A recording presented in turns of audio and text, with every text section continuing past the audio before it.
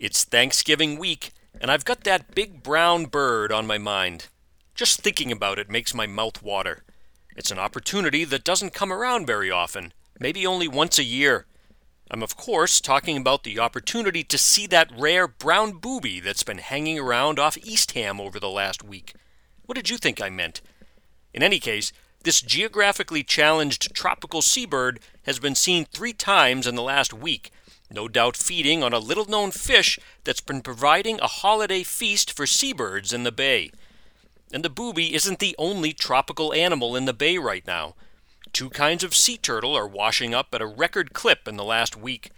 So, while I would normally be phoning in some turkey-related drivel this week, it's clear we need to talk about the weird stuff going on in Cape Cod Bay right now.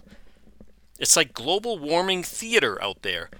The brown booby is normally confined to warm Caribbean waters, with Fort Lauderdale marking the extreme northern end of the range map.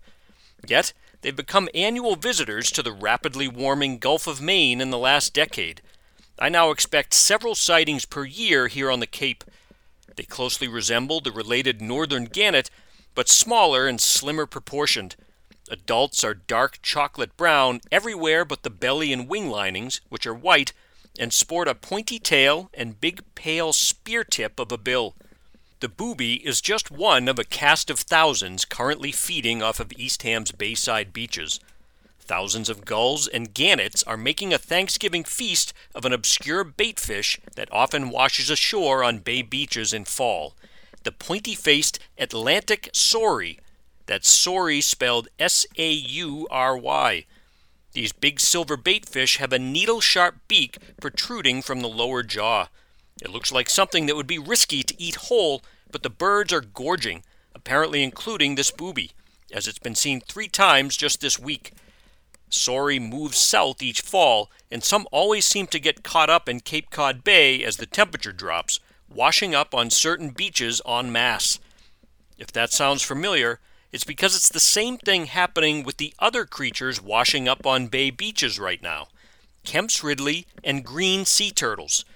The Mass Audubon Wellfleet Bay Sea Turtle Rescue Program has seen around 150 come in over just the last 5 days, mainly in Eastham, most found by our trained and federally permitted staff and volunteers. We get them stabilized, collect the initial data, and send them off to rehab facilities at the New England Aquarium and the National Marine Life Center in Bourne. The number of these juvenile, critically endangered sea turtles ending up cold-stunned on bay beaches each year has been steadily increasing, thanks to a combination of the warming Gulf of Maine and successful conservation efforts on their nesting beaches in Texas and Mexico. 20 years ago, it was rare for us to see more than 50 or 100 cold-stunned sea turtles per year. Now we can get that many in a few days, and season totals sometimes top 1,000. So that's where we're at in Cape Cod Bay right now. The Caribbean seabird is chowing on chilly baitfish who are trying, unsuccessfully, to swim south to warmer waters, while hundreds of critically endangered young sea turtles from the Gulf of Mexico struggle to stay alive in the rapidly cooling bay. Both turtles and fish are washing ashore in numbers on certain beaches. If you happen to find a sea turtle, please place it well above the high tide line, cover it with seaweed, and mark it in some way so our staff can find it. Next, call Mass Audubon Wellfleet Bay at 508-349-2615, extension 6104. If you find a saury, well, they're dead so you can't do much, but maybe you can try frying it up if it's fresh. I know folks who've tried them. If that sounds harsh, well, to paraphrase what the kids say, sorry, not sorry.